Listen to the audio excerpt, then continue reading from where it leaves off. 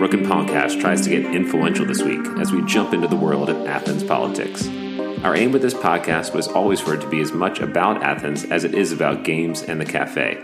We love our town and want to bring it to you through the lens of tabletop games and the Rookin' Pawn. Our guest this week, Tommy Valentine, recently announced his candidacy for a seat on the Athens-Clarke County Commission. Tommy knows games, knows Athens, and knows rap battling. You'll just have to listen. If you've enjoyed the podcast, we'd be thrilled if you rated and reviewed us on iTunes and SoundCloud. As always, if you leave the name of your favorite game in your review, Justin and I will play it on an upcoming episode. Thanks as always to Nick Malice for providing our music. You can find out more about him and his music at the links in our show notes.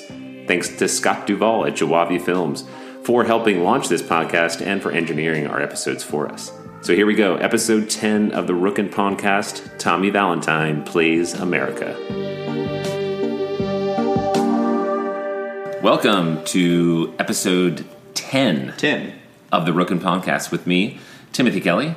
And Justin Bray. That's me. And we're here live at the Rookin' Pawn Board Game Cafe. It's always live. It's always live in downtown Athens, Georgia. 10 episodes, Justin. We did it. Double digits. We can stop now. It's over. This is the first season. I was thinking about that. Wonder how long a season is for us, or if we'll ever do seasons. I know. We should do we're going to do short HBO seasons or long 1990s sitcom. The episodes are all an hour long, so it makes sense. That's true. Yeah. There's not enough drama, though, really, to keep people coming and be upset for a whole year and a half when we're going to be we don't record. Oh, okay. Yeah. It's going to be second half of season 2 of Twin Peaks. There's going to be forums full of conspiracy theories about where your kids are and what you're doing in your spare time. All right, we got to start hitting these plot points here. We're missing all that low hanging fruit, man. So, Justin, what's up? What'd you do yesterday? I feel so this is something I've been telling everybody the last 2 weeks, is that I have not been at home long enough in the mornings to finish a pot of coffee, which is normally my thing. Is I sit down, I watch a bunch of YouTube videos and vlogs and listen to podcasts and drink a lot of coffee. But my last 2 weeks have been so busy. You drink an entire pot? I say pot, but it's a pot for me. It's my serving size. It's okay. 2 cups. Okay. Because that's what's left. This is no longer a podcast. Yeah, this is an intervention. Yeah. Justin, we have to talk to you. We need to sit you down. Good thing I'm already sitting. Yeah, so it's just been busy with work at night and during the day sometimes too, preparing for vacation and doing a lot of volunteering with Books for Keeps, which is a great organization here in town that I've been having a really good time with, doing their helping out with their distributions. And so I did all of the Whitehead distributions because Anna is a resident teacher there, of course. Right. Got to hang out at J.J. Harris, and Oglethorpe is actually over in the old Gaines School. Right, during the remodel. Right during the remodel. Because right now Oglethorpe Elementary is just a crater in the ground. Yeah, maybe not so much a remodel. Yeah. I hope it's a remodel. Rebuild, yeah. This is the nicest hole in Athens. Yeah, so it's been a lot of fun working with those folks and kind of getting some perspective on the schools in Athens and how much these people care. And we are a Title I district, of course. And so meaning that we come from, all the students come from lower income families for the most part. And so it's really neat to see how much those teachers care, because they're not necessarily, like most teachers, here for a paycheck, but even less so in our community, unfortunately. And so it's different. It's different because I grew up in Gwinnett, where teachers make the most in Georgia, and they're there for the paycheck because that's the tip top of the teacher hierarchy, so to speak. But these teachers are here because they want to be, and I think it's really cool to see all that. What does Books for Keeps do? That is a good question that I should have already said. And what are you doing in this distribution? Yeah, so Books for Keeps... Sounds a little sinister. These are all ours. They keep them ransom and whatnot. But no, Books for Keeps is it's an organization that started, I think, not but 5 or 6 years ago. And not but 5 or 6. 4 score ago. But they go to all the schools in Athens, and what they do is, in order to prevent summer slide, which is when kids they have the entire summer off, and so they don't read, they don't do anything to stimulate their minds. Summer slide sets them back, and they forget a lot that they've learned over the past year. And so the first few months of every school year is spent catching up, And so Books for Keeps, in an effort to prevent summer slide, goes to all these schools and allows kids to keep 12 books of their choice, no matter what they want. They want sticker books, they want picture books, they want chapter books, they want something they can read to their brother or sister or mom, or in one kid's experience, his babysitter, whom he has a very big crush on, whomever, So that's kind of what they do. And so I helped pack books earlier this year, and then I helped go and help kids pick out books and talk to them about that, and do exit surveys with children, which are very simple for first and second graders, of course. Like, what's your favorite one? Right. What do you wish that was here, kind of thing. And so it was neat. I got to do a little bit of everything, and so I had a really good time with all those folks. And there are a lot of good people that work for Books for Keeps, and so one of them actually listens to our podcast. What? Yeah. Rainey It's the Lynch. listener. It's Yeah. the one listener. So Rainey also works at Avid, so she has both. And so she was like, "You had Caleb on," and she was very excited that she didn't realize that I was on the podcast that she had been listening to. Cool. Which I think is pretty hilarious. And so it was a lot of fun. It was really, really cool. And they're a tremendous program. We ran an event with them, just a small event last summer or maybe last fall at one of the Pond Cons out. And that's how I heard about them. Actually. Okay, yeah. Really? Okay, yes. And they were out. So we had just vendors, and then we were teaching some games, and then they ran a book drive on a Sunday afternoon, book collection. And I think they did pretty well. And we actually highlighted a game. We could just maybe segue right into my underrated game. Yeah, sure. And then we can go back. But it's a great game from Game Right Games called Bring Your Own Book. I love Bring Your Own Book. Bring Your Own Book is so fun, but it's hard to get out on the tables here because you have to bring your own book. Yeah, that's right. And a lot of people don't just wander into the cafe with the armful of books. So we were right next to Books for Keeps, and then we had this game out, and so in Bring Your Own Book, everyone has their own book. And then sort of like in a Cards Against Humanity, apples to apples sort of style, there'll be, you flip over a subject card, and there might be a blank phrase or just any sort of random, word. And then you need to thumb through your book as fast as you can and try to find something that matches that card, so a line from your book. And so it's really hilarious, especially if you bring like insane books like The Idiot's Guide to Rugby or like a cookbook or it's really good. Yeah, it's much better when you do things like that because then it's much harder and it gets pretty funny. So Bring Your Own Book was perfect for Books for Keeps, and so that's definitely an underrated title to look for.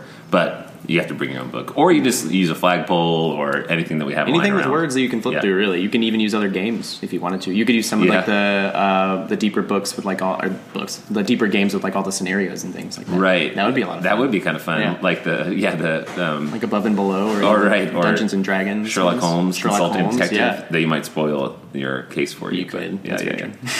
Well, that's good. That's what a charitable, kind thing for you to do. I'm super humble. I know. And very giving. Hey, everybody. I'm the best. I think you walked me right into that one. Thanks.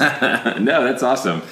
So you're out the door. I feel bad that you're not getting to enjoy your coffee, though. I'm enjoying coffee right now, though, so it's fine. Okay. And I got vacation coming up very soon where I'll be gone for almost a week and a half. So it's all for that. Really? Yeah. It's going to be worth it.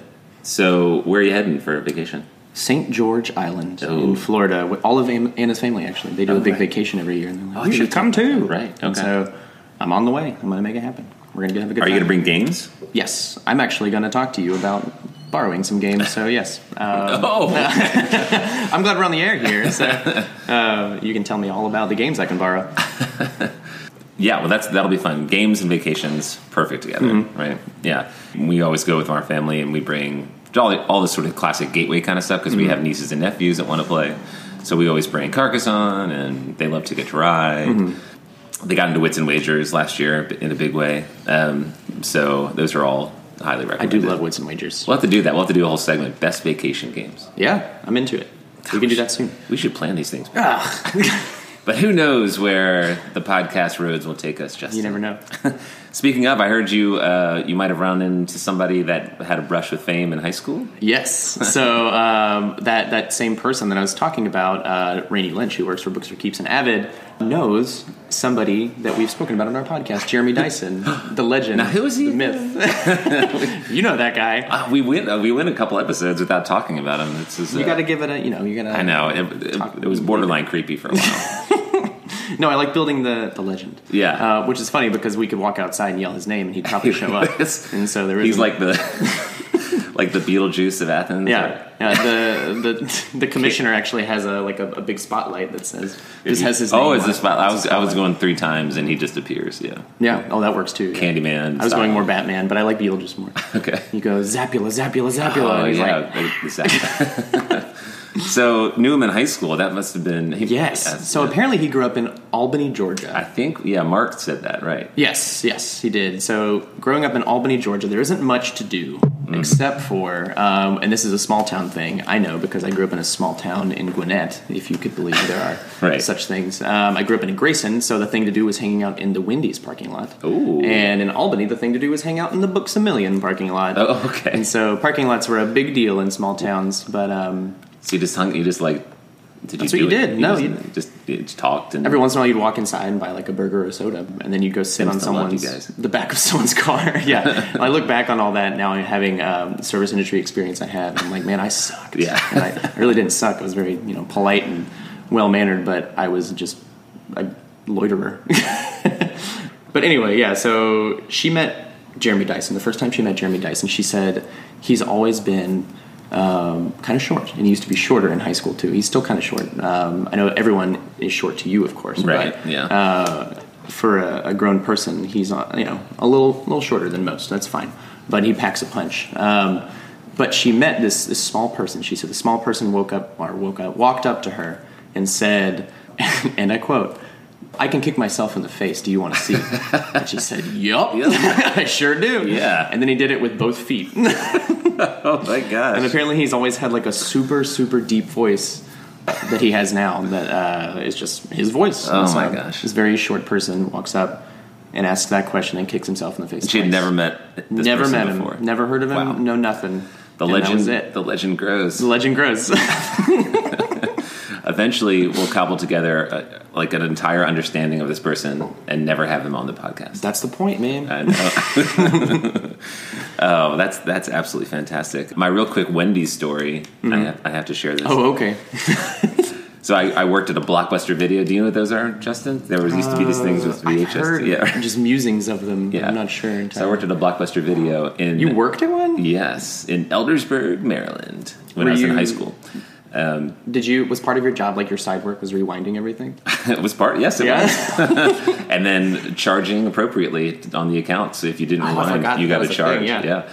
I was a fantastic employee because as Justin pointed out, I'm a freakishly tall and very a freak. Tall. Yeah, but my arms are gigantic and lengthy, and so when I was such a good employee because I could stack all of the videos. Mm-hmm. I would put my hands down. I'm showing Justin right now, but you guys can't see. But then I would stack them all the way up to my chin, and so like every returned video in the entire store, I could just immediately put I could put them alphabetically, and then I'd walk and I could put them all back like in record time because I could carry them all. How would you put them on the shelves if? Because I could do one hand, and then I would. Oh, okay, gotcha. That was fantastic. So there was a Wendy's nearby. Okay. And so every break, I would go over there and get a biscuit and a Frosty, and I see your face. And this is my story. It's because I would tell this to people. I told this to somebody once who worked at a Wendy's when I came to Georgia. And I worked at a Wendy's, and he's like, "No, you didn't. You didn't get a biscuit there. You were not at Wendy's." Right. And he's like, "You didn't." And I said, "Yes, I did. I got a biscuit and a Frosty." And he's like, "Wendy's doesn't serve biscuits." Mm-mm. And I said, "This Wendy's served biscuits." And he said, "No, it didn't." And then he got like incredibly angry. And so I swore to God, I took a picture of the Wendy's when I went home one time. The menu and everything? Well, they didn't have biscuits anymore. Yeah, because you made it up. So then I got into this thing where I was like, was I living in some weird dream, like pocket universe or something, that this Wendy's has just appeared? I'm under the impression that you were going to some like hole-in-the-wall restaurant that just slapped like a crayon-drawn Wendy's sign. It was called like Rendy's. Yeah. And we come to discover years later, after we had pieced this friendship back together after the entire Wendy's incident, that there was a test, like for 1 year or 2 years in the Mid-Atlantic states where they serve fried chicken and biscuits at Wendy's. That's incredible. Where was this, up north? In Maryland. This was in Maryland. Yes. They were trying to test the market to see if you guys were into fried foods. Yeah. And probably You were not. some sort of weird deep state chemtrail I was hoping conspiracy thing too. Like they were putting something in the biscuit. You were just being gaslighted. Yeah. I was hoping that it ended with, that Wendy's has been closed for 40 years. Like they're just an old man and a kid. Yeah. So that's it. Biscuits at Wendy's, everybody. Yeah. I hope you enjoyed that 7-minute long test story. market. So I also, I'm familiar with like testing different markets because of my experience with Chick-fil-A. But we used to sell, I remember here in Athens, actually, they tested Athens for sweet potato fries. Ooh, they were good. Yeah, they tested them for like 3 years. And then, that's how this was, 2 or 3 years. The same thing. The people of Athens became very accustomed to sweet potato fries and got very upset when they disappeared. They yanked them away. But the reason being was if they discovered by collecting all that data how popular they were, that if they went nationwide, in like 7 years, the sweet potato crop would go extinct. Oh, so they were like, we can't do that. Very conscientious of Chick-fil-A and the environment. All right, well, there you go. Wendy's serves biscuits and chicken in Maryland. There you go. So real quick, we already hit the underrated game. Yeah. That was, again, Game Right Games Bring Your Own Book. But today I wanted to feature a new game. It's new-ish. It's been on the shelf for a couple months now. We got it on Kickstarter. I think it is available now for sale out in the world. It's from Action Phase Games. It's called Dreamwell, Justin. And the first thing you'll see is, if you pull it off the shelf, is just really cool artwork on the box. That's what gets me. The artwork on the cards inside is really cool. And it is a 2 to 4 player game. It says 14 and up. You can probably go down to 12, but it's definitely not probably for like 7, 8, 9 Tim year olds. approved. 12-year-olds can play this game. 12 or 13, I'm going to say. And it says 45 minutes, but if you're playing with 2 players, I bet you could get away with it, especially after you play it a couple times, in 30-ish minutes. So it's quick, and it's good for 2 players. In Dreamwell, you are dreaming, and you are entering this sort of dream state. And in the dream world, you are trying to identify and locate your friends out there in the dream world and avoid any sort of pitfalls and or monsters. And so the way it works is you set these there's these tiles, there's 16 tiles, all with really kind of cool dreamscapes, terrains and creatures and doorways and portals. So there's like bunnies and squids and all different types of cool stuff. The art is from an artist named Tara McPherson. The game is designed by Nick Little. And so in it, you set up the grid of a 4x4 grid of these tiles. You have your little stand-up markers with also cool little representations of you in the dream world. You also set up your friends, your friend cards, and you are trying to match. Your friends are found near their friendly creatures and on their friendly terrain. So on their card, you'll see on the friend cards there's matching terrain and creatures that match the terrain and creatures of the grid, the tile grid out on the board. And you have to, on your turn, you move around trying to match up the creatures and terrain to your friend card. And if you do, you get to acquire your friend, and you get corresponding amount of points. And over the course of, I think, 7 turns, you try to acquire as many friends as you can out in the dream world, and whoever has the most wins at the end. Whoever has the most friends wins. The most, exactly. But you can also do things like where you can turn tiles around to match up doorways that allow you to move easier. Because typically you can only move one space, but I think the doors allow you to move more freely through the dreamscape. But definitely, I think the big hook here is the art. The illustration is really needed, somewhere between My Little Pony and Adventure Time. That's a really good, I think that's an accurate representation. So I mean that's definitely what kind of draws you in, and just the whole element of this weird sort of fantastical dream theme that you're you're kind of moving through. But again, it's great for people that kind of like maze / like puzzle kind of games. It's sort of in that abstract sense because as I said, you're flipping the tiles in the grid around to sort of match things up, and so you move through almost like a kind of like a weird dream dungeon crawler that you're kind of moving through. So Dreamwell from Action Phase is our new game. We've had a lot of good responses for it. Again, it's definitely a good one to recommend if you just wanted to learn something new and play in 30 minutes. The rulebook is very manageable, and it's a really good rulebook too. It's very straightforward and clear. there's not a lot, very few questions unanswered in it, and it's a quick read. It's like 3 pages. So if you just spend about 5 minutes kind of flipping through that, you'll be ready to go, and you'll play in 30 minutes.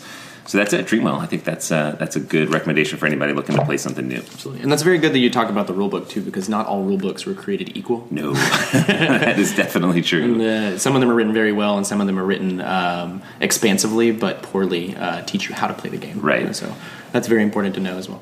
That's interesting. We can have Maddox and Kyle Key back on at some point to talk about that specifically, because they do a very good job. I think Control, is the game that we talked about a couple episodes ago that they released last year, and then Camp of Creatures coming out this year. I know they put a lot of thought into that, and especially keeping it streamlined. I think even just picking up a rule book and it's like, ooh, this feels slightly thick. Even if it's like the paper is thick, or immediately people are like, nope, I'm not going to play that because I don't want to read anything. It's not psychological. But Control comes. I think I think the rules on that are just one card. Yeah, and it's and so you can immediately play after literally like reading 30 card. Seconds. Mm-hmm. Yeah, and so I think they put a lot of time into really carefully selecting every word, and then. Yeah. And that's where, again, Kickstarter, I think, is very useful, too. Dreamwell was Kickstarter, Control was Kickstarter. When Maddox and Kyle put Control out, they did the print-and-play version of Control while the game was still, going through funding. And so people were able then to, print out the cards, play through it, and print out the rules. Yeah. And they would make suggestions and comments on the Kickstarter campaign that I know Maddox and Kyle, we talked about that how mindful they were of that and keeping up with it. Yeah. But they made changes, especially to the rule book, I think, to address some of those the clarifications and questions that people had through the print and play. So I think Kickstarter is a really good use for that too. Yeah, just collecting data and feedback and that sort of thing. Yeah, it's great. Okay, cool. So Dreamwell, come in, play Dreamwell. Get your Dreamwell on. All right, so I think we are going to take a break, right? Yep, we sure are. All right, and when we come back, we'll have our guest and a game. It's going to be a good time. Hey everyone, Tim here. Just wanted to invite all of you to 2 special events coming up at the Rook and Pawn. The first is Saturday, June 17th. It's our 2nd birthday party. We're having an all-day celebration to commemorate our newfound toddler status. It's hard to believe it's been 2 years and we're entering into year 3, but we'd love to thank and celebrate with you. So come on down. Our highlights include birthday cake, obviously, birthday cake for a birthday. We'll have party hats, and if you bring us a birthday card, we'll take 10% off your entire tab.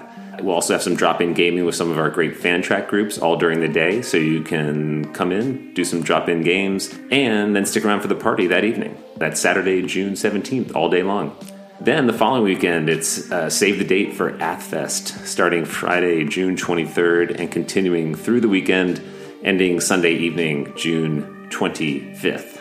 We'll be doing another beer garden with Creature Comforts right outside our front door. The main stage is right in front of us, so it's a great opportunity to check some of the great local acts that'll be performing on the outdoor main stage, drink some great Creature Comforts beer, and play some games inside if you get too hot, which AthFests, if you've been before, is notoriously warm. So that's Saturday, June 17th, our 2nd birthday party, and the following week it's AthFest and the Rook and Pawn and Creature Comforts Beer Garden. So hope to see you there. Okay, we're back, and we are ready to play our game with our guest. Our guest today is Tommy Valentine. Hi. Hey, Tommy. What's up? We'll let people know who you are in a second, but first, games. We need to get to know you for real on the Gamescape.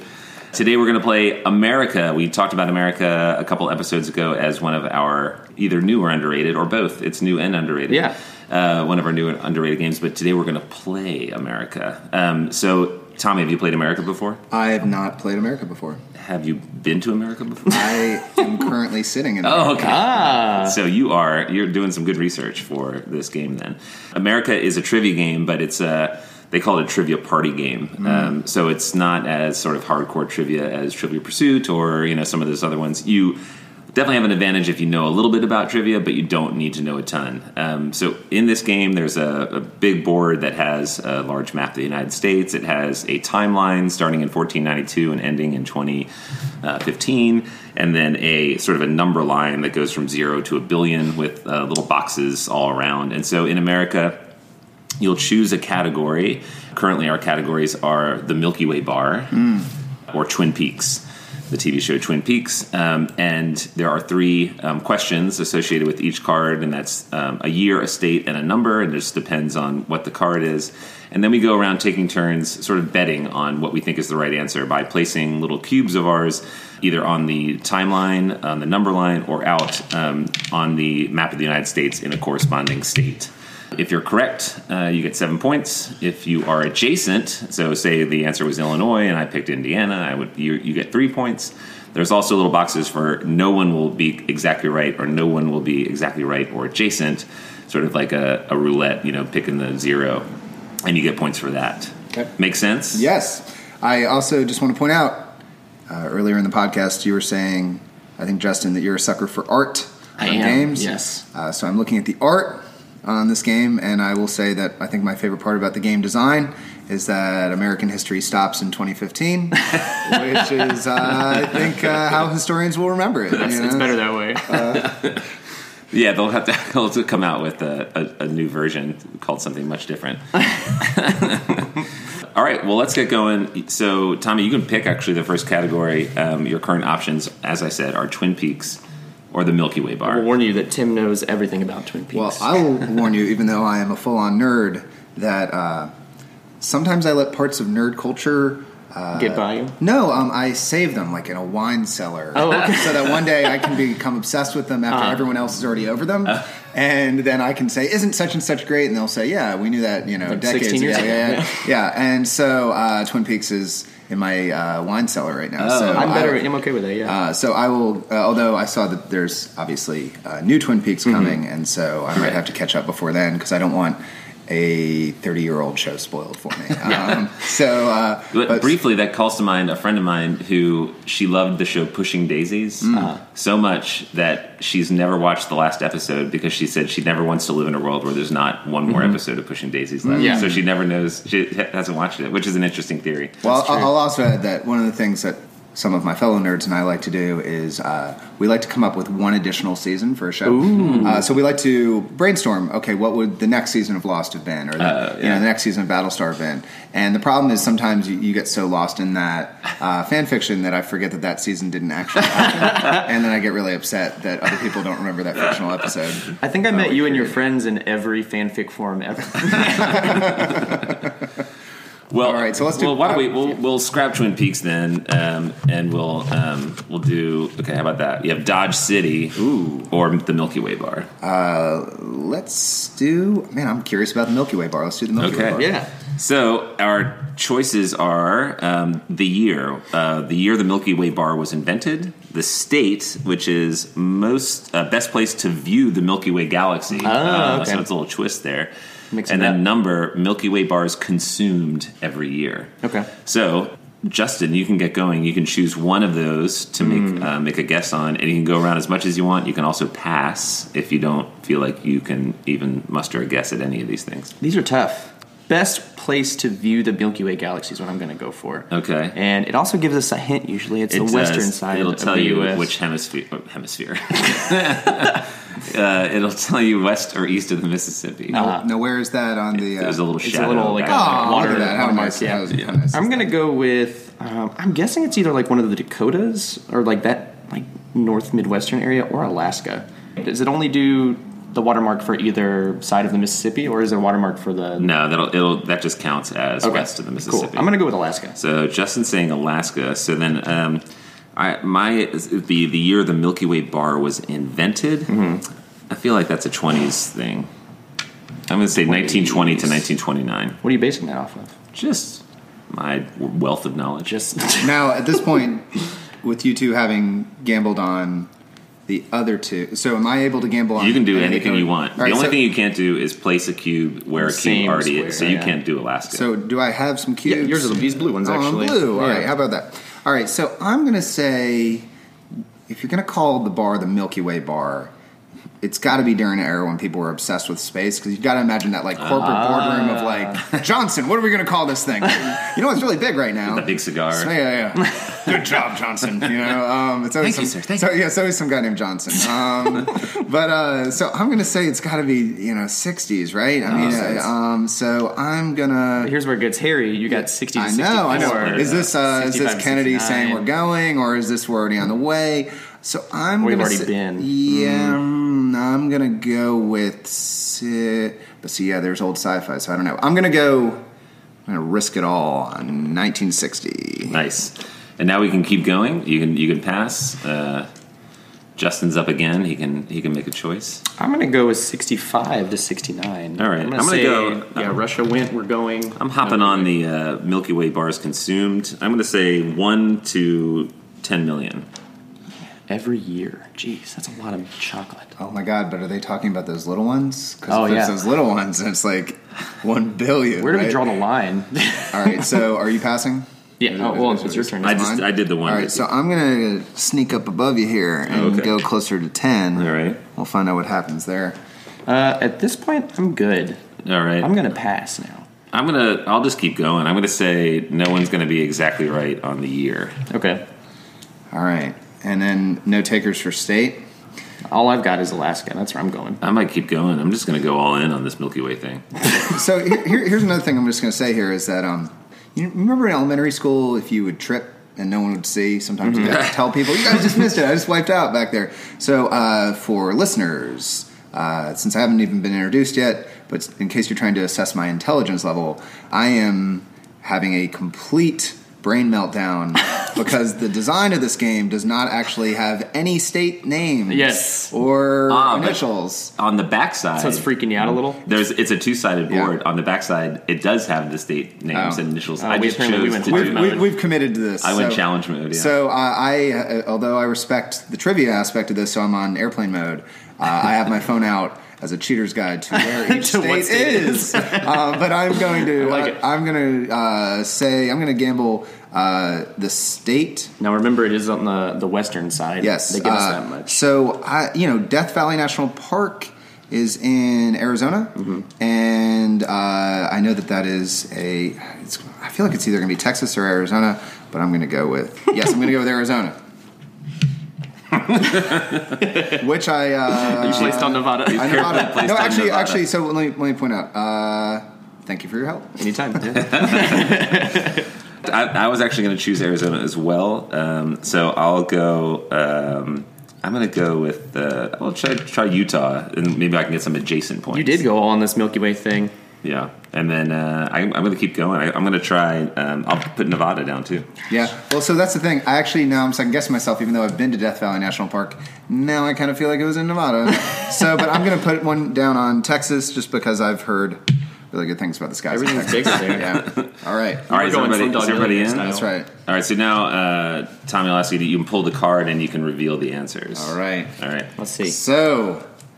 All right, so some interesting things going on here. So, the Milky Way bar was invented in the year 1923. Oh, that's me right on the money. Right on the money. I also bet that no one would be exactly right. So I bet against myself. Very good. Yeah. So, are listeners interested in any of this accompanying trivia facts? Why not? The Milky Way bar was invented in 1923 by Frank C. Mars. Oh, Mars bars are named after him, and of course he would have a space fetish. That makes sense. Yes. Yeah. And then our second answer, best place to view the Milky Way galaxy.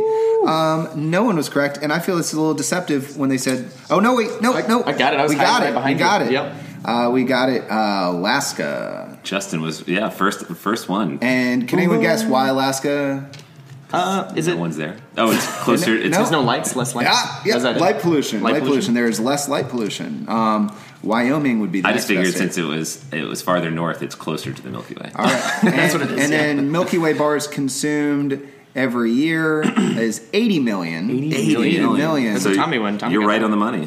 So that one. Yeah. So now as we total up our points, did it specify whether the tiny fun size bars count? It does not. Although it lists the most popular candy bars. It's apparently Milky Way is the 8th most popular candy bar behind Three Musketeers is number 1. Really? Twix, Kit Kat, Hershey Bar, Reese's Peanut Butter Cups, M&M's, and Snickers. Man, See, Three Musketeers is just a better Three Musketeers. I know, exactly. It's got caramel in there, too. We're so boring. I don't know. Caramel really throws people off. Does it really? Let alone caramel. Caramel throws people off. Caramel throws people off way more. Three Musketeers is just a big hunk of nougat.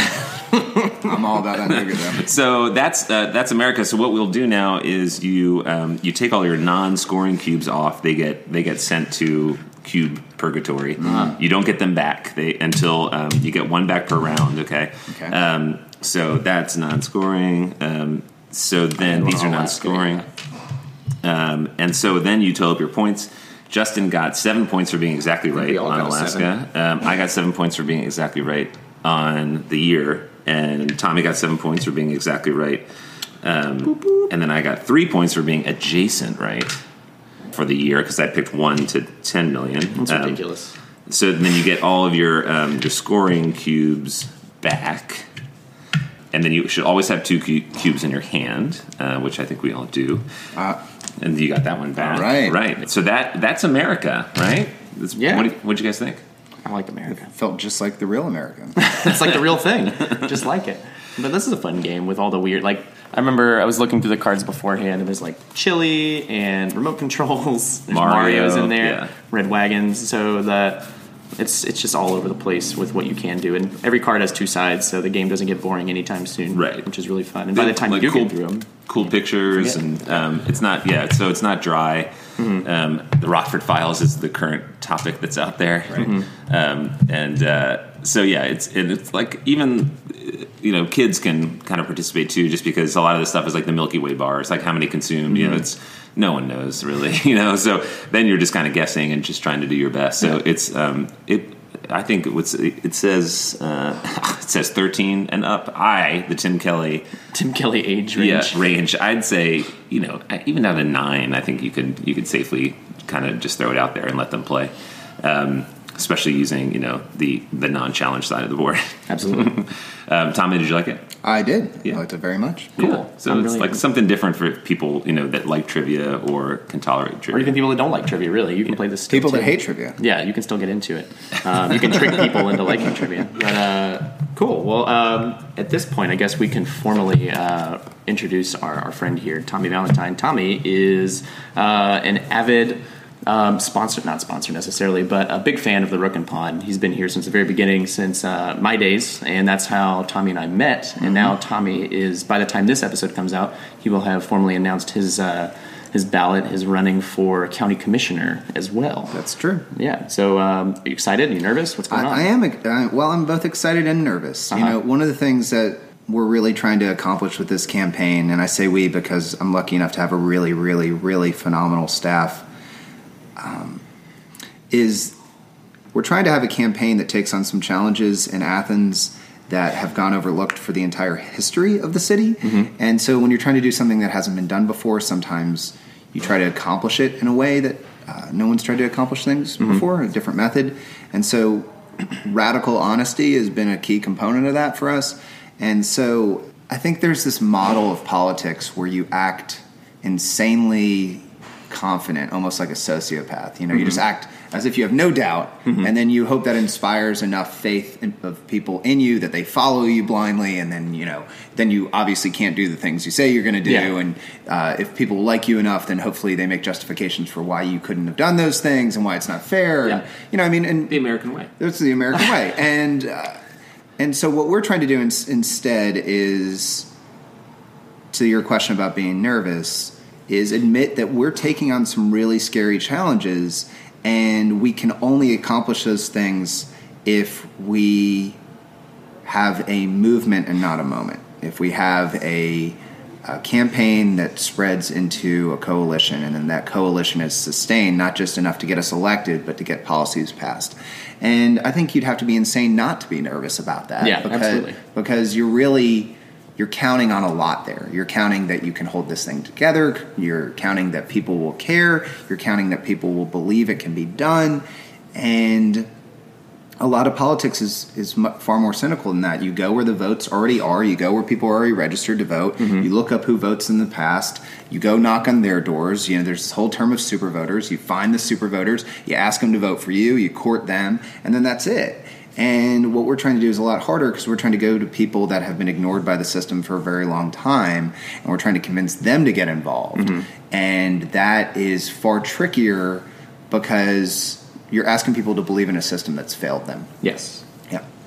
So this is District 9. So that is correct. So I reside in and will be running for Athens-Clarke County District 9. If you live in Athens, District 9 runs from the intersection of Barber Street and Prince Avenue all the way out to Madison County. Wow. So it includes, so if you know where the Flagpole Building is in Taquera del Sol, Pulaski Heights, Newtown, Ruth Street, Martin Luther King, all that area, that's all in my district. Wow. Cool. But so is Highway 29, the Super Kroger, Bethel Homes, Super Kroger, Pine Woods, Southern Brewing Company. I mean, it's a very large district. How far south does it go? That's the border. Prince is the border. Okay, cool. Yeah, so Prince turning into Dougherty. Okay, cool. That's Gotcha. Dougherty. Dougherty. And Creature Comforts and Rook and Pawn are right outside. I know. Literally a block. That's right. But, one of the things that I've been trying to explain to people is that, as another commissioner once told me, once you become a commissioner, there's no setting you can put on your phone that will stop people from around the district calling you. And I think we're going to represent a unique set of ideas that other elected officials aren't talking about. And so I expect us to have to partner with and just develop relationships around the city. So even if you are narrowly outside, or even if you don't live in the 9th, we still hope that we'll have your help, you being the listener, although I won't turn it down from either of you guys, but your help, because it's going to take hands across Athens to get this done. Yeah, well, I can attest to a little bit of that with what you said, because I call the current District 9 commissioner and some other commissioners far more than I contact my own. Right. Due to, I know which ones will be responsive and helpful. That's true. Right. And it seems like you're definitely you're speaking on a campaign platform that you are going to be responsive. You're going to be honest. You're going to be genuine. You're going to reach out to people that previous elected officials hadn't done. Well, that's the idea. And, I realize, part of, I think, being good at this is being constantly self-critical. So even as I'm speaking, right, I'm catching myself. I'm doing this politician's thing where you say you're going to be radically honest, right? And then you say, I'm going to be talking about the issues that people are afraid to be talking about. And then I realized I haven't mentioned a single issue, right? It's like, it's as if a salesperson's putting their foot in their door and saying, oh, now look, I'm no salesman. But so, I mean, some of those issues that we're concerned with is that, Athens is the poorest college town in America. We're the third poorest urban county in the country. Even once you remove the students, because with the students, we're 38.5%. And I think it's debatable whether we should even use the students because, if you're on a graduate assistantship at the university like I am, you're getting paid $12,000 to $15,000 a year. Yeah. And so that is poverty. It's still poverty, yeah. But if you chose to remove the students, you're still looking at things like 25% of the children in the city are impoverished. 1 in 5 families wakes up every day not sure if they're going to be able to put food on the table. They're food insecure. Close to 1 in 3 people in the city are poor. And I care about that for a lot of reasons: moral reasons, theological reasons, economic reasons, policy reasons. But even if you're a purely cynical person who doesn't feel a moral compunction to do something about poverty, you guys are down here in Athens, in downtown Athens. You know how hard it is to run a business, and it doesn't do anything for local business owners to have that many poor customers. Yeah, because if you're that close to starvation, which a lot of people in our city are, when on an average night you're trying to decide, can I afford to even go to the grocery store, or am I going to send my kids up to the gas station and we're going to eat potato chips or ramen noodles tonight? Then you certainly can't afford to come to Rook and Pawn. You certainly can't afford to go out and shop or eat out, And so that hurts commerce locally, and it places a ceiling on Athens' economy that we're not going to be able to exceed until we address that. And so I'll just say that poverty is part of it, acknowledging that the reason we're the poorest college town in America is because the poverty here is special. And by special, I mean it tends to be generational and racial. And so we have to talk about race. And that's something that makes people very uncomfortable. But, our platform focuses on issues of economic development, transportation, including a push for fare free transit, criminal justice reform. We plan on talking really strongly about anti-poverty as well. And so whether we're talking about living wage, whether we're talking about poverty, whether we're talking about marijuana reform, these are all topics that I think you can come to from a nonpartisan standpoint. Absolutely. But time will tell how people respond to that kind of honesty. Absolutely. Without getting too in the weeds politically, I guess. In the weeds. Hey, there you go. There's that sweet weed joke. Hashtag weed. I think some of the things, especially with local politics, I think just being a follower of news and being in tune in Athens and hearing candidacies that talk about, say, something like criminal justice reform. Right.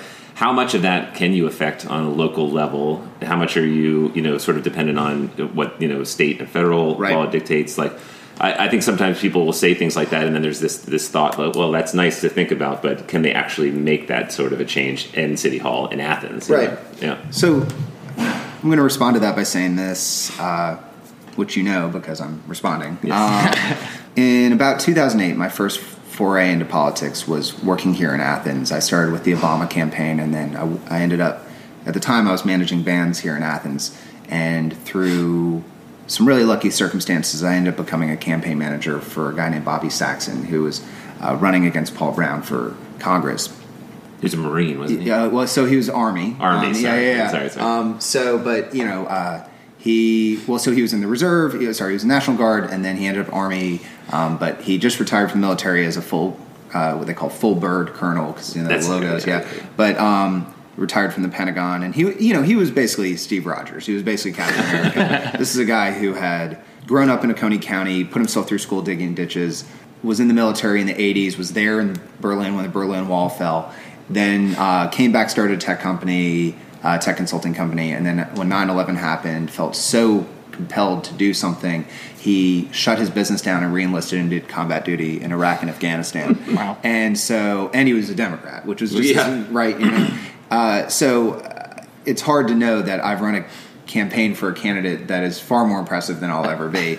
But the next year, I had 70 volunteers that I had developed and trained through that campaign. Mm-hmm. We had managed to actually outdo Obama's percentage of Democrats voting in our own district. So we hit 40%. And I considered running there that year. I considered actually running for something in 2010. We had the donor infrastructure, everything. And I promise you, this is going to your question. I realized that even if I could have successfully won, I didn't know how local government worked. Yeah. Mm-hmm. And I didn't, for our Parks and Recreation fans, I didn't want to be, Icetown and, whatever. And so I've set to work learning how things worked. I'd been an entrepreneur at that point, but I went and worked corporate for a while. Then I came back and got my MPA, my Master's in Public Administration here from UGA. UGA has an amazing MPA program. It was actually just rated as #1 in the world. And now I'm doing my PhD in Public Administration and Policy. So the answer to your question is there's a lot you can do on any issue locally. You just have to know how the system works. Mm-hmm.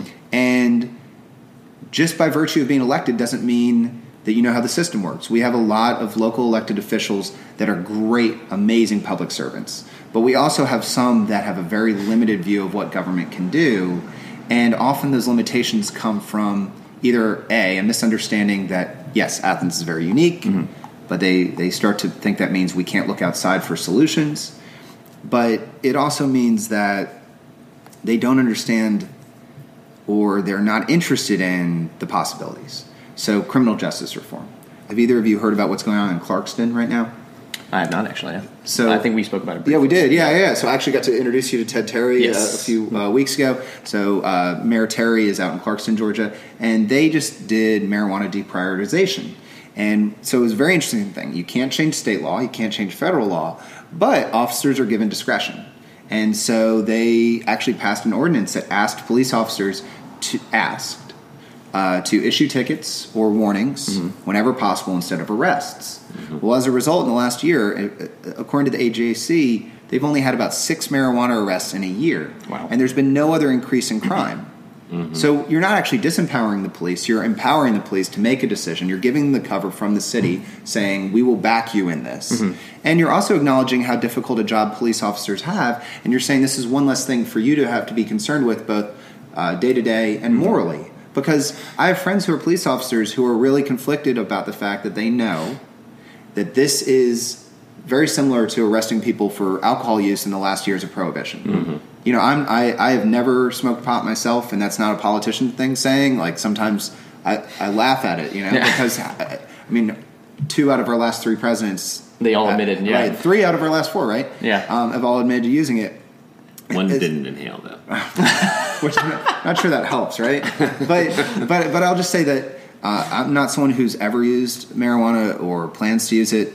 But I do think that when we look at a system where the data tells us that white and black people buy and sell drugs at the same rate, but African Americans are 4 to 5 times more likely to have that drug-related felony that keeps you from student loans, keeps you from college, while you're under probation, keeps you from voting, keeps you from even judging your peers as a member of a jury.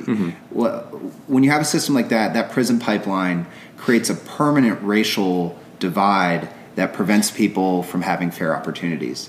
And so if we were to follow Clarkston's example, I think that would be very helpful. I will also say on a local level, Georgia ranks 49 out of 50 in terms of states who give their police officers hours of training before they get on to the job.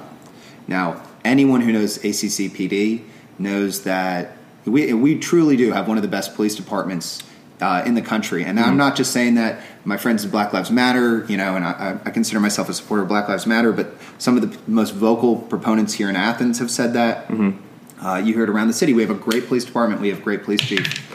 But we could be doing more to augment their training budget. I know that that's something they want to do. And then also, you know, there's this big push for community policing. But think about this. I mean, so your job couldn't ask you to go hang out with someone without paying you, right? Sure. Yeah. Right? So as much as we want our police officers playing pickup basketball in neighborhoods or having cookouts and building relationships in the community and being there more than just when they're being called, you have to have payroll for that. Yeah, and how do you have payroll to support community policing while simultaneously increasing demands for faster 911 times, having better service delivery? You need twice the payroll to accomplish those things. So I think that we need to take a look at the budget and the support we're offering local police officers if we're going to also simultaneously increase the demands we're placing on them. Yeah. So, I mean, that's just... I hope that answers your question. No, absolutely. But there's a lot we can do, and that's just one issue, right? I'll add one last thing, which is just... Obviously, we don't want people driving without insurance, but the fines and current penalties for driving without a license, I'm not sure how many people are aware of this, but that's a penalty that predominantly affects immigrants and predominantly affects impoverished people. Yeah. And I'm not saying that there shouldn't be penalties, but I think that we need to take a hard look at what those penalties are, how we're assessing those penalties. And if that's something we can affect at the local level, great. If it's something as commissioner that I'd have to go to our capital and advocate for on behalf of Athens, and that's another way to do it. But I think we have to ask, is a punishment fitting the crime there? Yeah. Right. Well, that's definitely fascinating. I don't know what it has to do with Ticket to Ride, though. No, I'm kidding. Just kidding. It has a lot to do with America. It definitely does. Right? No, this is far more interesting too than any of the questions I had prepared before now. But this is awesome. To bring it to a little board game slant, you said you're going. Your district goes out to the Super Kroger, Space Kroger, right? Space Kroger, right? Is Coyle Middle School part of your district? So it's right on the edge. Yeah. Right on the edge. Yeah. Okay. Because we've done some really great work with Coyle and Paul Salou, who is a middle school teacher there, right? And he started a sort of a club at the school, right? That he stocks a board game closet, and then after school he teaches them all these different games, really great games. Right. He does Mission Red Planet and Evolution and some really great games. He'll teach them, they play, and then he has them teach the games out in other local schools and libraries and that kind of thing. So just being a gamer, being involved in schools and education, and being just a concerned citizen, that program obviously has merit. But have you just thought about, or have you done any sort of teaching using board games yourself, or how do you think that could be extended out out to other schools? So when I was younger, when I was still at Cedar Shoals, I got involved in hip hop. And I was a battle rapper for about 5 years, and then as a rapper, I started a record label and managed punk rock acts and hip hop acts. And during that time, during those early years, one of the mentors that was most important to me, who shaped me as a young man, was Life. And Life is now heading up Chess and Community, and one of the things that Life has been consistent on in the 17 years I've known him is that games can really inform your thinking outside of the game room. And even back in the day, that was chess for him. I remember I had been in chess club when I was younger. Chess is something a lot of local activists believe in. One of my old friends, Broderick Flanagan, and I were in chess club together at Hillsman. And so you see the way that chess develops strategic thinking that you can take out into the real world. Yes. I think that as game culture continues to spread, I think increasingly we can see how game culture can teach different skills. Where I'm most excited about that is that the rise of game culture in America has really increased awareness of cooperative gaming. And so I think the type of games I would be most interested in seeing people play are like Pandemic. Where so Pandemic's a perfect one for a policy nerd like me, because you're forced to make all these decisions. You're thinking about resource allocation. You're thinking about skill sets, skills training, right? Because and you think about what you lack. I mean, every time you play Pandemic, you lose a type of, or at least with the size group I play, we never get all the roles out there. No, absolutely not. Right? And so you have to think about, what do I do with the limitations I have, and how do I solve real-world problems? And so a game like that, I think, is an especially good one, That's great. That's Stone Age, same way. That's exactly. One of my favorites. Yeah. Well, I was thinking, when you talked about me being here in the beginning, and earlier, before our segment, you talked about how you are always taken in by the art. I remember when you sat us down, my wife and I, and the couple that always comes here with us, Tyler and Jennifer Moon, you were telling us about the art. I just love the art. I do, It catches me, and then I really you can usually tell through certain illustrations like what the type of game is going to be too. And I know that you and I have a lot of overlapping games we really enjoy. And so, like you were saying, resource management, hidden trader games, worker placement games. All those games are just really fun for me, and just understanding certain aspects in business, you can kind of overlap those things. Yeah, of course. You'd also talked about your hip hop days, and I want to know more about your hip hop days, to be honest. A lot of times you have stage names. You have any really good stories about people you met or things that happened? Sure. So what happened? Okay, so I came to hip hop in the absolute nerdiest way possible, which is I came to it in high school. I was a very nerdy kid. I had at the time, I have a shaved head now, but at the time I had the parted haircut. I think I tucked my sweatshirts in. I always had a paperback book in my pocket. I was a really nerdy kid, and I remember at the time I was reading a lot of Shakespeare, and Shakespeare always begins each play with something to entertain the groundlings, to entertain the people in the front audience, and so often it begins with violence or cutting humor. And I always remember being enthralled by that, this idea that these people are insulting each other in couplets, or they're insulting each other in sonnets, or they're insulting each other in like these very formal ways while saying really dirty, mean things to each other about each other. And I always thought, wow, that is so funny that, if you're watching Shakespeare, you're kind of buying into this world where people can just extemporaneously be that clever and in format. All the time, And at the time, battle rap culture was really big. So this was 98, 99. And so this was pre-Eminem becoming... Pre-8 Mile, man. Yeah, definitely. Yeah, but I think Eminem was in the periphery, but he wasn't really a force of nature yet. He was making some noise on radio, freestyles, and so people who were really into hip-hop knew who he was. But the idea of a white rapper was a very unusual thing. And I was at Cedar Shoals High School, and I was in track and cross country. And actually, I was on cross country with Eugene Willis, who's performs locally as Black Nerd, who's a very popular local performer. I do like Black Nerd a lot. Yeah, he's great. And so I used to watch these battles, and I used to go, "Oh, that's Shakespeare, right?" Because they're extemporaneously insulting one another, and it's all about who can be the most clever.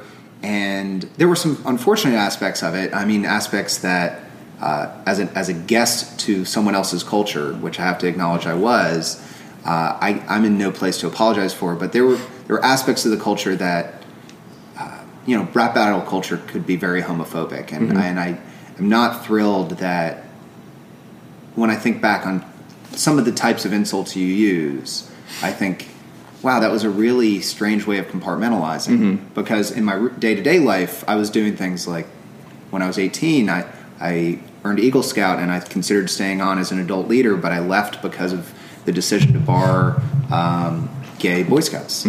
I thought that was, that kind of homophobia was unacceptable. And I would do benefit concerts for local causes, and I would go with friends to visit Bone Shakers, which was a gay club here in Athens.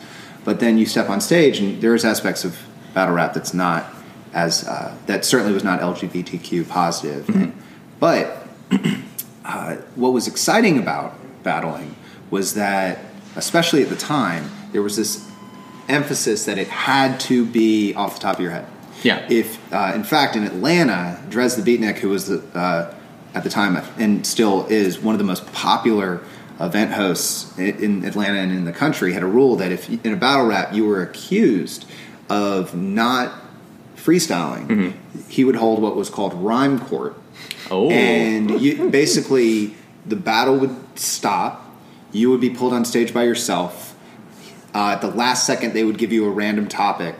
And if you couldn't freestyle about that random topic as well as you had been just moments ago, you would be banned. You were exiled. And so that one of the things that I don't like about where freestyle culture has gone is that there's been this kind of silly arms race where people kept wanting to outdo each other in freestyles, and so gradually people started doing completely written freestyles. So a lot of times if you're on YouTube or you're watching television, you see someone quote-unquote freestyling. But they're not. An actual MC will watch that and just feel angry chills because they'll know that that's not a real freestyle. But gradually, as more and more people got away with it, the expectations became higher, and so you almost have to these days use prepared and call it a freestyle. But yeah, so I rapped for about 5 or 6 years. You asked about pseudonyms. Yes. So my dad's named Thomas. My name's Thomas, and at the time I was going by Thomas instead of Tommy. And so I had the really bright idea that I would go by Young Thomas. And the reason for Young Thomas was almost nobody knows that that's what the acronym stood for. But I went by YT. Yes. And the idea of YT was that if you said it very quickly, it sounded like Whitey. Yep. And once again, point out, like when I started, the only comparisons people would compare you to would be like Beastie Boys, right? Vanilla Ice, if you were unlucky. Yeah. There was one old white rapper that's not around anymore named Snow. There was Everlast. Informer. But Informer. Deep cut. But yeah, so it was very rare. And so, that was the most signature thing about me. And battling is all about expectations. So I would often show up at battles and play into the stereotype as hard as I could get away with. So I'd wear collared shirts. I'd have taped glasses. I actually found a pocket protector. And a lot of times battles are 2 rounds. And so if you can get your opponent to take you for granted and not use their good material with you on their first round, that's 1 round up you have on them. And so the Whitey thing was kind of a funny thing. You got in their head. You tried. You had to, yeah. You tried. But, this was prior to my awareness of notions of appropriation or privilege. And, so I was in a nice little ignorance is bliss bubble. I'm not sure whether I'd make the same decisions over again. But what I'm very happy about, and this takes it back to the campaign, is if you look at some of the people that I'm working with on this campaign, these are people that mentored me starting when I was a young MC. So for example, our volunteer coordinator is a guy named Montu Miller, who is one of the most pivotal figures in Athens hip hop. And I'm glad that I did hip hop, A, because it was fun, B, because my final album was a group album where it was myself and a singer, and when I was looking for singers, that's how I met my wife, Laura, and she's one of the best singers I've ever heard, and we got to tour together and play 11 Alive, and if it wasn't for hip-hop, I might never have met my wife. Yeah. But I'm also happy because it ensured that I didn't live or become socialized in a bubble, and I got to meet people from all walks of life and grow accustomed to the limitations of my own awareness, the weight of my own privilege, and the responsibilities that I had. Rhyme Court sounds like it's like the most whimsical name for something so terrifying. It is. Yeah, you do not want to go to Rhyme Court. That has to be something like that, or even just what you're talking about doing the freestyle. It has to help so much in campaigning, in debating, and we'll see. There could be nothing that could terrify you. You've been to Rhyme Court. Okay. So so you asked for an anecdote. I'll tell you one quick one. And it's funny, downtown Athens is getting an athlete's foot, right? You guys have seen this, right? And I thought athlete's foot had closed. I thought they were gone, Radio Shack and all those. But so I guess it was like 2003, 2004, I participated in the largest rap battle I ever participated in. I think that I was told that there were a couple hundred participants in this thing, but it was an athlete's foot rap battle in Underground Atlanta. And I had no plans to enter this thing, but I happened to be in Underground that day, and I saw it, and so I jumped in, which, sidebar, battle rap, you have to be very strategic about how you dress. Okay. Because anything you wear, if you wear dirty shoes... someone's going to talk about it. Right. You have to be very strategic, right? And that's not... I just showed up that day, so I remember thinking maybe I shouldn't do this. So I was in this battle. It was... I say it Underground, but it was at the upper level, so right over by the MARTA station, and there was this giant crowd. And this was right before T.I. blew up. Okay. So T.I. was one of the judges. I think. Really? I want to say it was T.I., Greg Street, and a few other people. And by the way, how are we doing on time here? We're good. No, you're good. Okay, good. Absolutely. All right. So I was worried I was running too long. But so T.I. was one of the judges. And they had a rule, and this wasn't uncommon at rap battles, that you couldn't use the N-word. Now, I don't want listeners to be concerned that this story turns into some horrible thing, because that's not a word that I have or will ever use. But sometimes it's eliminated from rap battles because it can be kind of a crutch. Yeah. So many words rhyme with it. That sometimes you'll see people that will do internal rhyme schemes, but every external rhyme will end with that. Okay. And so it's eliminated for a lot of reasons. But it was eliminated from the battle. Well, in my verse going into the final round, so the second to last round, I used the word cracker. And T.I. objected to me using this word. Okay. So when it was time to judge who was moving on to the next round, he tried to disqualify me. Okay. And I haven't told the story in public in a very long time. Anyway, he tried to disqualify me, and he said, look, if you can't, and I understand the logic here, if we're not using racial epithets, you shouldn't be, if African Americans can't use their word, then why is he going to use cracker? That doesn't make any sense. And so he should be disqualified. And the audience lost it, because at that point, for whatever reason, the audience was really into whatever I was doing up there. And so they booed. And so then the judges conferred, and so they said, all right, kind of a rhyme court moment. You can do another verse right now, and if it's good enough, then you can go on to the last round. Okay. And so me being a smart aleck, I did another verse, and as I was freestyling, the only lines I can remember for anymore are, I think it was freestyling about everything I could say, just trying to emphasize my ability that I was really going off the top of my head. And then I said, T.I. doesn't like the C word, and that don't move me, because I'm not T.I., I'm I.T. like the clown from the movie. And so I did this intentionally because at the time there was this real movement in hip-hop where people would get into beef and then someone would get signed. And so I was like, I could get signed right now. I said, if I can diss T.I. in front of this giant crowd and T.I., disses me back, then we can have this whole thing. And so it almost went according to plan, because I said that, and then he got from the judge table, he grabbed the microphone, he's like, I just want you, I'm the king of Atlanta, can't nobody disrespect me, such and such. And I'm sitting there going, yes, this is my moment.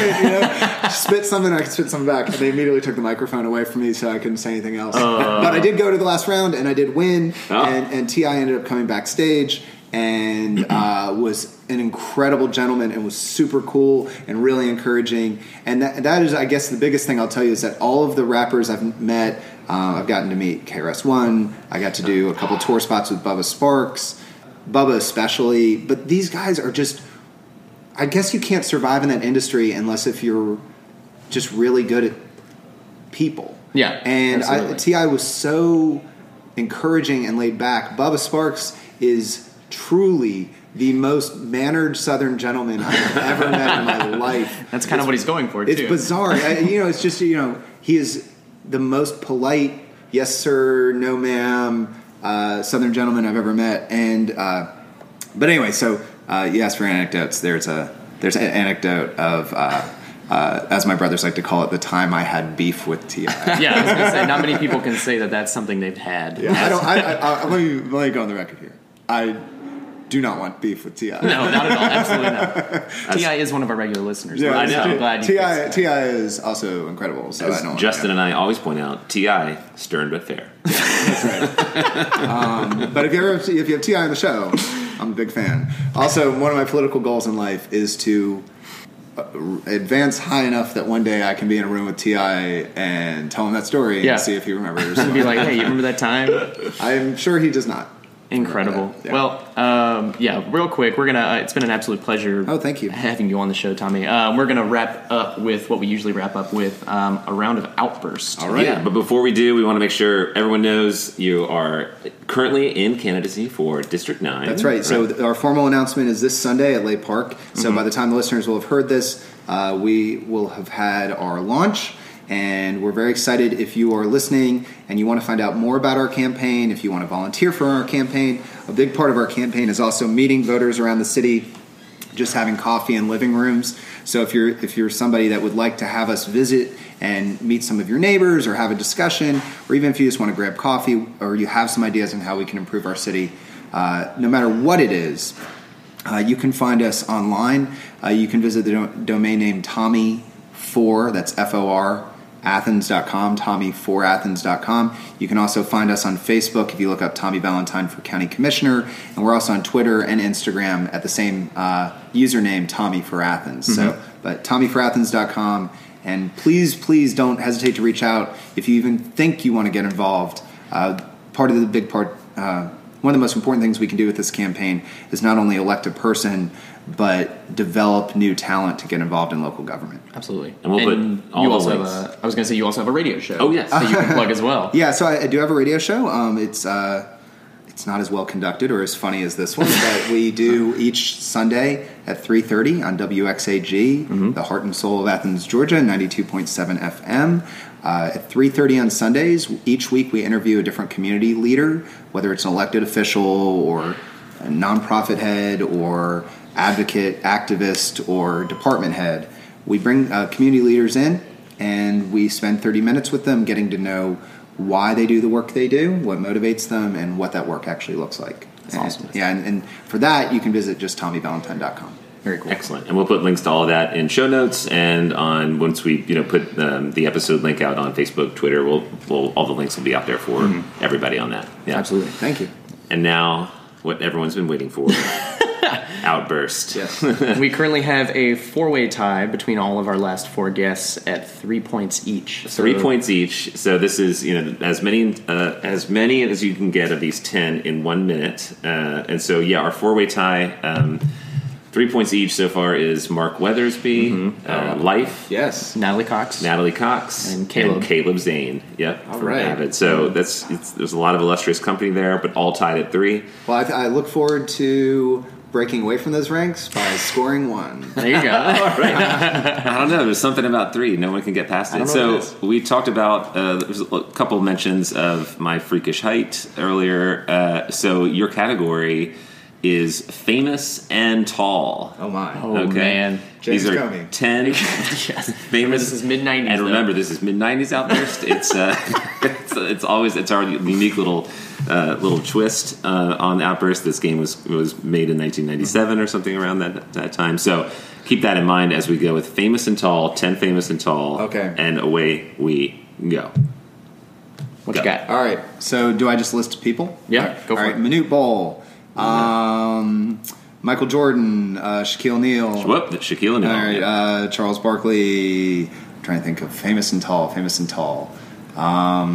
feel like it's all athletes, yeah. Yeah. So I'm just going to sit here on athletes. Famous and Tall. Do they have to be living? Nope. Abraham Lincoln? Yes. Oh. Okay. Famous and Tall. Donald Trump's tall. He was around in the 90s. He really? Yeah, he is.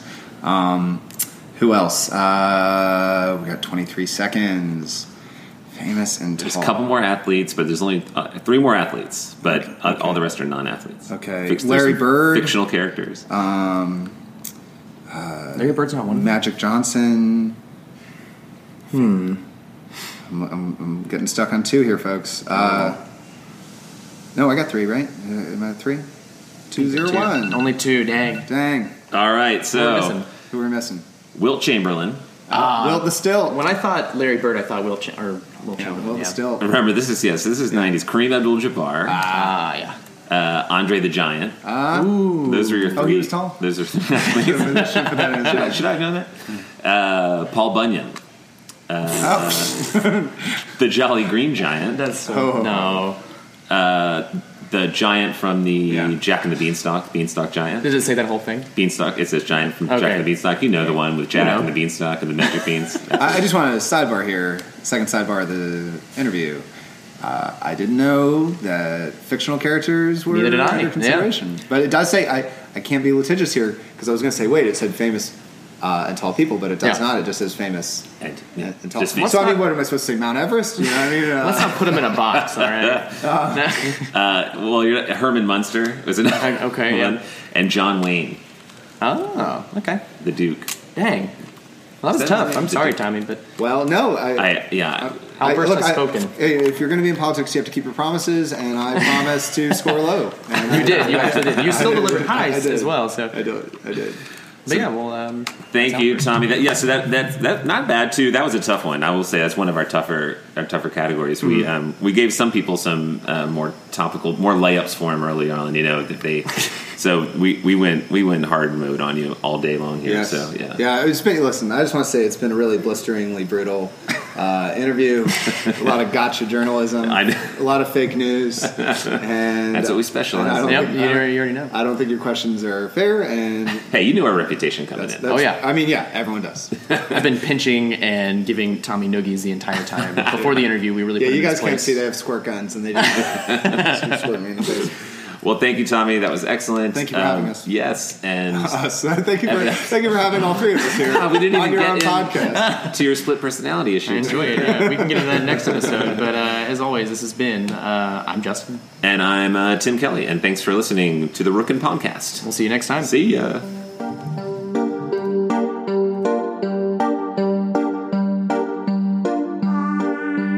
That's all. Thanks to Tommy, Justin, Nick for our music, Scott Duvall at Jawabi Films for the technical support, and all of you for listening. If you like what you hear, please head to iTunes and SoundCloud to rate and review. We'll be back next week with more games and more of Athens. Thanks, guys. See you at the Rookin' Pond.